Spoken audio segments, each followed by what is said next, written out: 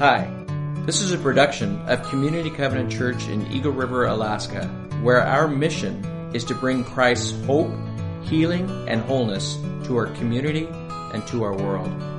Our service times are 9 and 11 each Sunday morning. Find out more at www.communitycovenant.net.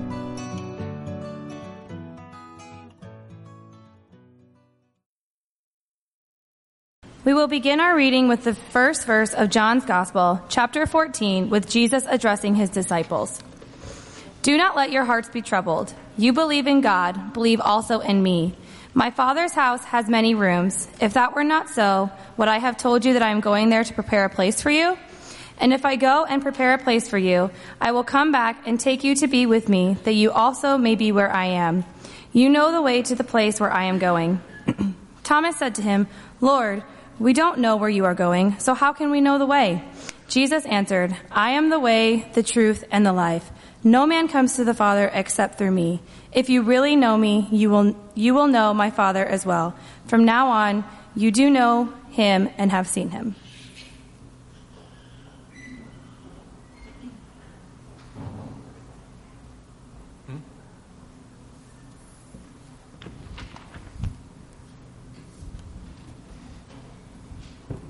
Thank you, Tyler. And thank you, Teresa. Well, you're stuck with me.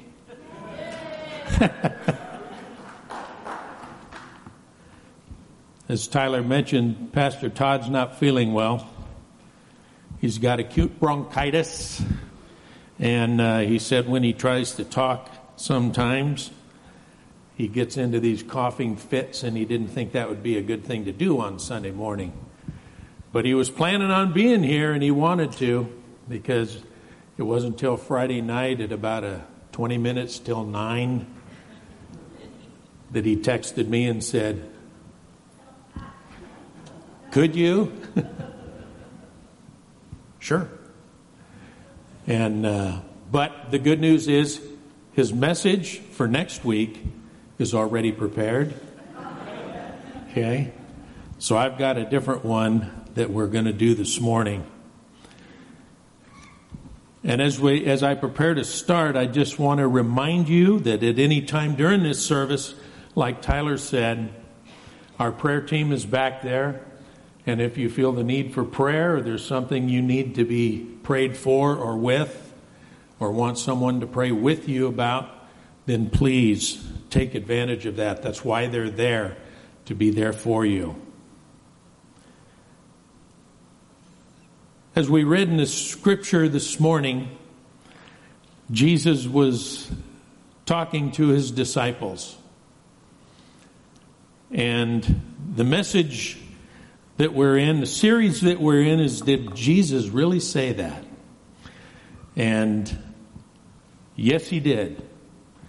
And when I started looking into that and refreshing my memory on that entire passage and the text and putting it into context, I was reminded of a story I had read one time about a man who was walking along the beach. And as he walked along the beach, he found a magic lamp. And as he found this magic lamp, he picked it up and he rubbed it, and the genie came out, and the genie said, someone else was here before you, so 2 of the wishes are already taken. There's only 1 left. So the man thought about it. And he thought, I need to make this a good one. So he said, I know what I want. He said, I want the newspaper financial section for the newspaper 1 year from today. That way I'll know what's going on with the stocks and investments, and I won't be able to make a mistake. And he thought for a moment, he thought, man, what a good plan. And with that, the paper fell on the ground, the genie was gone. And he picked up the paper and he thought, this is it. And he sat down and He looked at the paper and then thought for a minute, this is going to be great. And then he set the paper down for a second and he just kind of put it face down, but then he looked on the back page and it was the obituary section. And his name was the first one there. So things weren't going to go the way he had planned. And you know, sometimes we face things in life where things don't go the way we thought.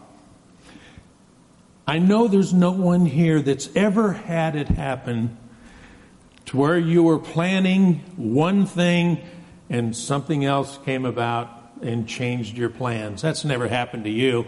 It's happened to me, though. I know it's happened to us all. We've had those times in life where nothing seemed to go the way we thought. Everything that we were looking forward to just seemed to go in a different direction. We had built up plans for one thing, and then things got turned around the other. And sometimes it causes us to be dismayed and a little distraught, and maybe even some heartache can set in there. And things aren't going the way we thought they were. And it can bring some real personal stress.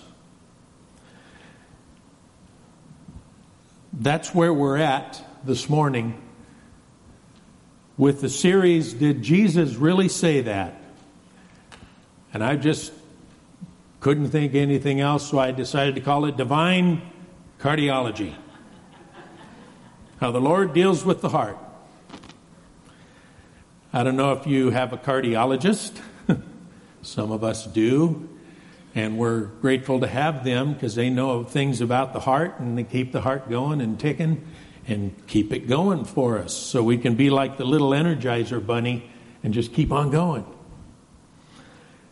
As we look to this passage in John's Gospel, chapter 14, we need to put it into a perspective. We need to first look at the background and then the context. And then we'll look at the text. That's kind of where we're going. Now, the background to it, to all these things, is to remember Jesus is in his earthly ministry. And he's got disciples that are following him. Some have followed him for nearly 3 years now, by the time we get to John 14. And they have been following.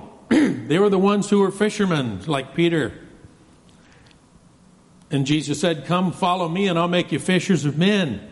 And then he told tax collectors, come follow me. And he told others, come follow me. So he had disciples that were following him. And they were seeing his ministry. And they knew who he was. They said, he's the Messiah. He's the anointed one. He's the chosen one. They saw the miracles that he did. And they were just waiting for him for that moment when he was going to start his kingdom and announce his kingdom to start. But it seemed to get delayed and delayed and delayed. And in the midst of all this, there were some things that Jesus said that probably stuck in their minds, that they didn't want to disrupt things because they thought things were going one way. But Jesus was telling them, as he told others, that it would go another. Like in John chapter 7, verse 33, when Jesus was teaching in the temple courts, he told the people listening, he said, I am with you for only a short time, and then I'm going to the one who sent me. You will look for me, but you will not find me. Where I am, you cannot come. And then later on, again in the temple courts, he was speaking to some Jewish contenders that were contending with him. And Jesus speaking to them, he said, once more, Jesus said to them, I'm going away and you will look for me and you will die in your sin. Where I go, you cannot come. No, he told them that they were going to die in their sin because they weren't believing in him. And it's good to note that he didn't say you will die in your sins, but it's a singular. And the sin was rejection of Christ. And if you reject Christ and who he is, that would be considered the unpardonable sin. So the disciples are hearing all this. They're seeing him teach. They're seeing him minister. They're seeing him heal. And all the once in a while he says, I'm going to leave and you're not going to find me. Where I'm going, you can't come. And then even to get closer to where we're at in this passage, the start of the Passion Week, on that Sabbath before he was in Bethany, and that's when he was at the house, and Mary, the sister of Lazarus, was there. Lazarus, whom Jesus had raised from the dead. And she was there, and she took that very expensive oil and anointed the feet of Jesus. And Thomas got all upset. Or not Thomas, rather, Judas got all upset. Judas was upset because he said that money could have been used to give to the poor. Which we kind of know from other passages that really wasn't his motive. Because he was the keeper of the money. And he used to take some out of the purse, put it in his pocket. He would kind of take some of that. So he's thinking, man, that's money I could have got. But nonetheless, that was his excuse.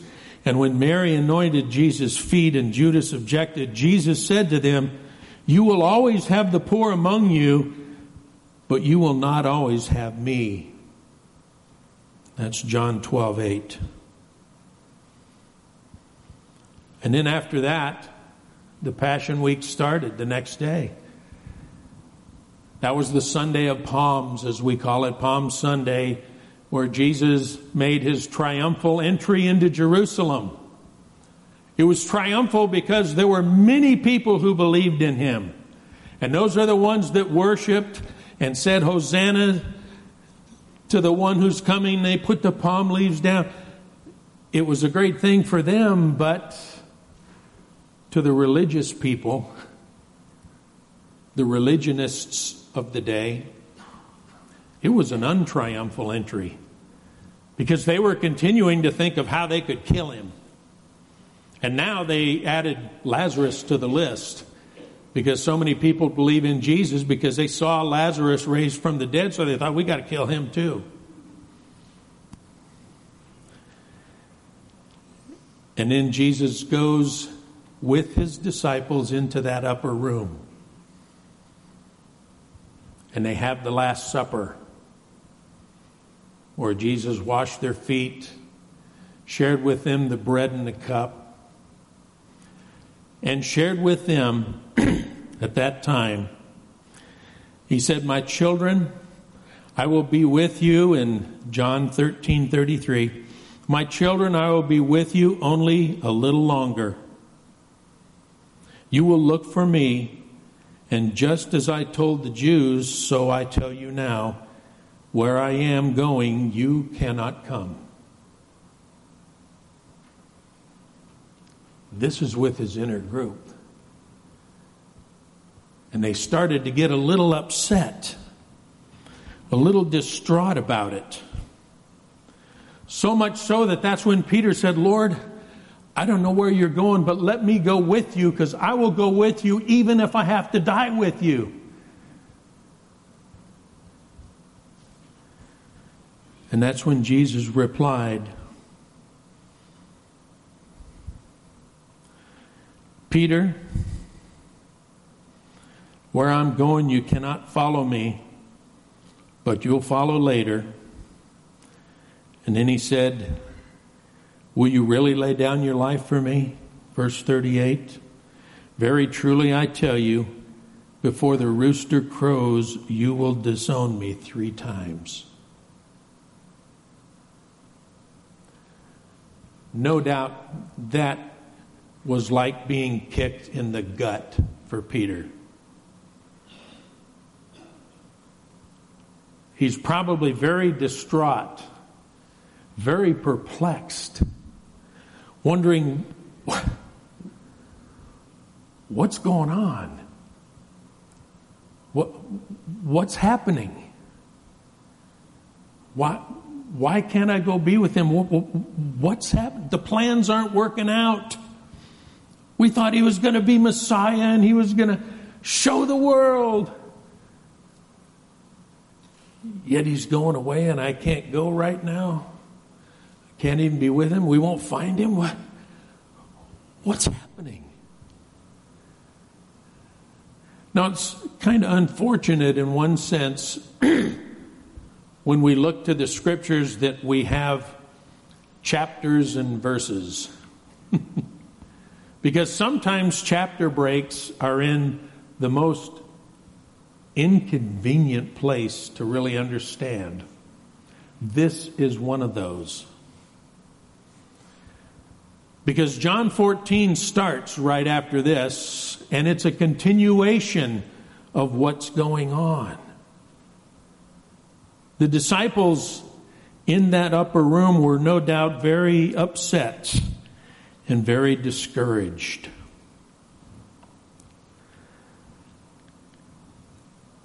And when we get to this passage,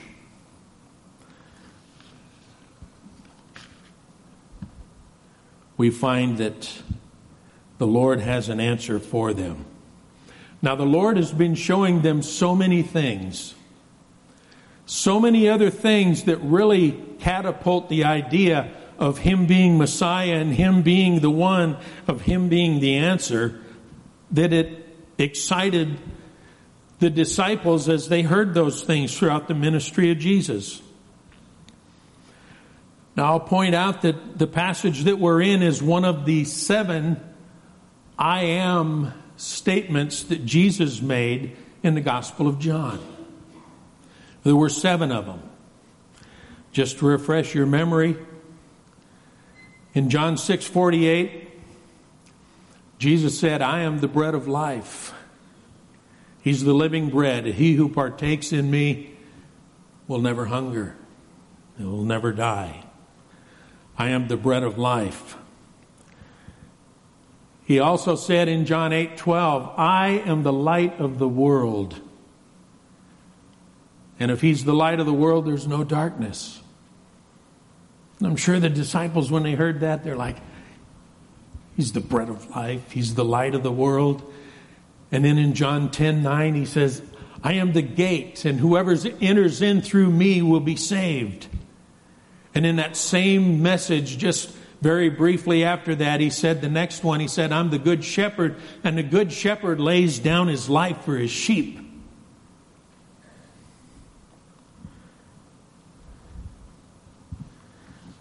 And the disciples were hearing all these, as well as the rest of the people. And then, after Lazarus died and Jesus went, and Martha met Him and was very distraught, that's when Jesus had the next one. When He told her, He said, Martha, I am the resurrection and the life. Because she thought, well, yeah, He'll be raised up in the final day.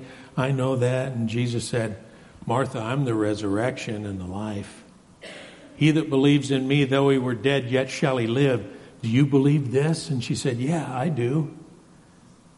And then He raised Lazarus from the dead.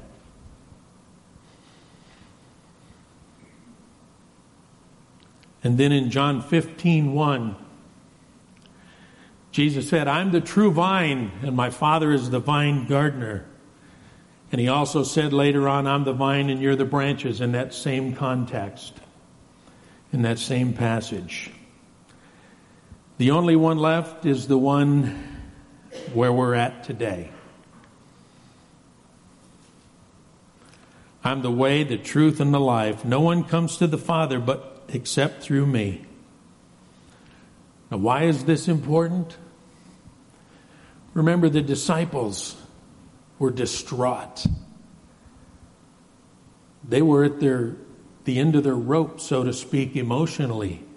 The highs and the lows.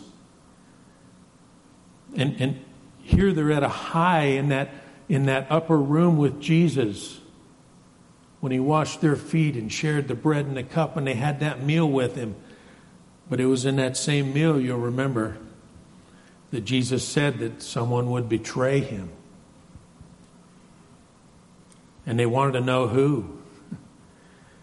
And John, it says, was kind of leaning over by Jesus. The disciple that Jesus loved is how he always termed himself. And Peter was there, and Peter said, "Ask him who it is." He wanted to know. So John said, "Who is it?" And Jesus said, "It's the one who, when I take this bread and sop it and hand it to him, and he eats it." And Jesus took the bread and sopped it, reached over to Judas, and Judas took it and ate it. And the scriptures tell us that that's when the devil entered into Judas. And Jesus said, "What you have to do it now, quickly."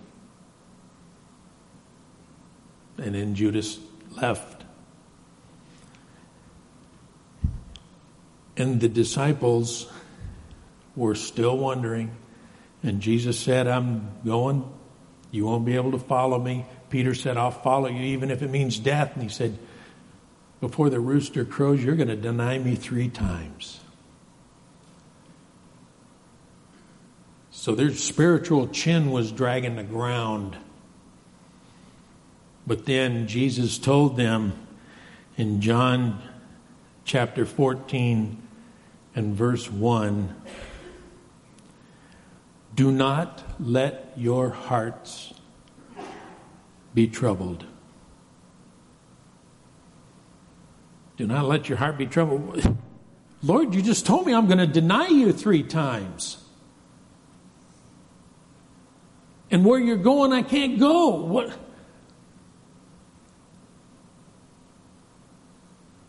And he was kind of like, "Jesus, did you really say that? I mean, one thing looks one way and one's another. I don't understand." And Jesus said, "You believe in God, believe also in me. My Father's house has many rooms.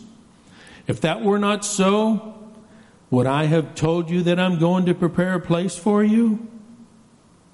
And if I go and prepare a place for you, I will come back and take you to be with me, that you also may be where I am. You know the way to the place where I'm going."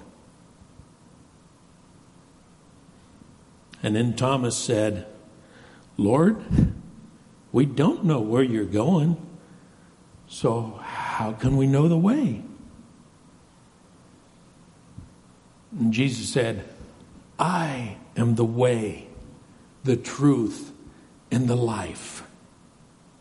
No one comes to the Father except through me." That was his divine cardiology. Because with that, I'm sure they understood, okay, we don't know the whole picture yet. You're leaving, you're going, we can't go with you, all these other things, but now we know that you're going to prepare a place, and you're letting us know a little more about that, and we know how to get there because you are the way, the truth, the life, everything that we need in life. So did Jesus really say that? You bet he did. You bet he did.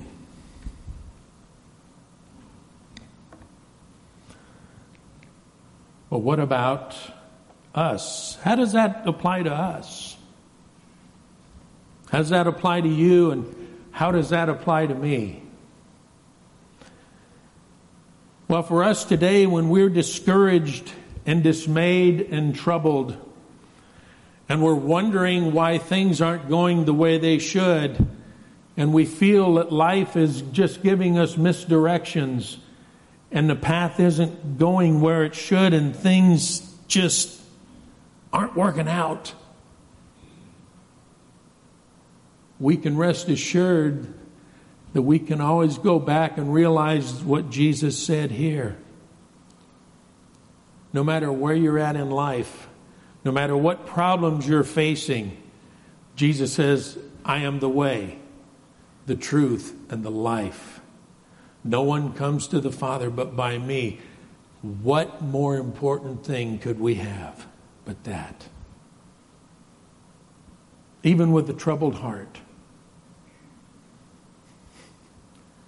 even with a physical troubled heart. When I had a troubled heart on July 22nd, 2010, which is about 2,985 days ago, but who's counting? I had a troubled heart at 2 o'clock in the morning. It woke me up out of a dead sleep. My wife called 911. They came, paramedics that I knew and had worked with. They came to my house. They got me to the hospital, and the cardiologist was called. They came in, and I was taken into that cath lab. And after I awoke from the conscious sedation from that, I remember looking at Dr. Anschutz, and he goes, "Oh, are you back?" And I said, "Yeah." I said, "How many stents do I have?" And he said, "My friend, you're way beyond stents." I said, "What?" "No." He said, "Oh, yeah." And I said, "No, show me." So he pulled the screen down, and I could see the vessels on my heart on the image, which I'd seen those before, being in the medical field myself. It reminded me of clown balloons. You know, they're all supposed to be like this, but every once in a while they get really skinny. And then, I said, "Oh, no." Actually, I said, "Oh, crap." And he said, No. It's not all that bad, because here and here and here and here, those are your primary attach points, and those are in pristine condition. And I'm still foggy from the drugs. I said, "Attach points for what?" "Oh, bypass surgery. You're getting open heart bypass surgery." "Oh." I said, "Oh, no." And he goes, "Oh, it's not. I've already talked to the surgeon. We've talked about it." And I said, "No, I don't know how I'm going to tell this to my family." He said, "Oh, I've already been out there and talked to them. They know everything going on. You're behind the curve here from waking up." As it came about, they were going to wait and do the surgery the next day, let the surgeon get some rest, because he had already done a few bypass surgeries that day. But the big one was looming and was starting. And it revved up and turned into the big one. So they ended up going in, doing the emergency surgery and bypassing a little bit there. Just 7 of them. That's all. It's like one coworker I had, he said, "It's just like you, Lou. Go big or go home."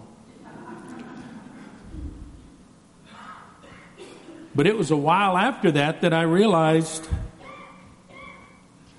that they had helped me, because I was having heart trouble and I needed my heart fixed and mended. But there was a transition from the cath lab to the operating room that was very difficult, because as I was waiting, I started to realize with almost absolute certainty that I was going to be with the Lord very quickly. And all I prayed was, "Lord, please don't let that happen in front of my family." Wait till I'm in the other room. And I literally prayed that. And when they took me out, we had our prayer time. Pastor Keith was there. He prayed. My family prayed. And then they took me down the hallway. Then I prayed and said, okay, Lord, now I'm ready. Because my physical heart was troubled, but my spiritual heart wasn't. Why? Because I know Jesus is the way and the truth and the life. That no man comes to the Father but by Him. And I know Him as my Lord and Savior. So as a result, many other things came into play. I realized when the scriptures say, one of the first memory verses I learned as a new Christian when I was 21, 22 years old, is salvation is found in no one else, for there is no other name under heaven given to mankind by which we must be saved. For there's one God and one mediator between God and mankind, the man, Christ Jesus.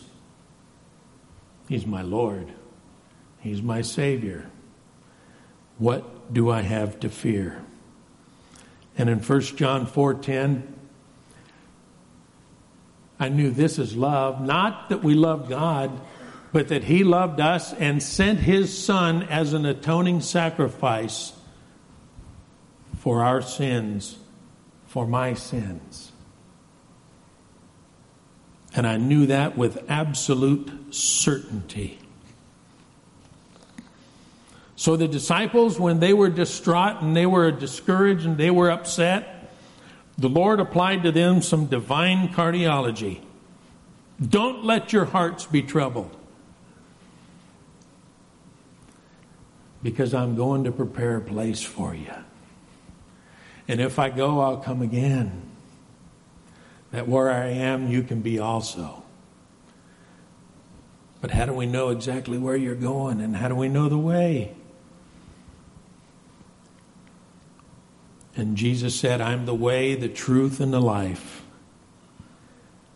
No one comes to the Father except through me. Let's pray. Father God, we thank you for your word. We thank you for this glimpse in Scripture that shows us, Lord, how we can deal with spiritual heart trouble, of how you can minister to us through the power of your word. That when things don't go the way they should, and life doesn't go the way we want it, and sometimes we get discouraged and dismayed and we have heavy hearts, Lord, you've told us not to let our hearts be troubled. That if we believe in you and God, then we have the answer. And Father, we pray that you will take your word and seal it to our hearts today in Jesus' wondrous name. Amen.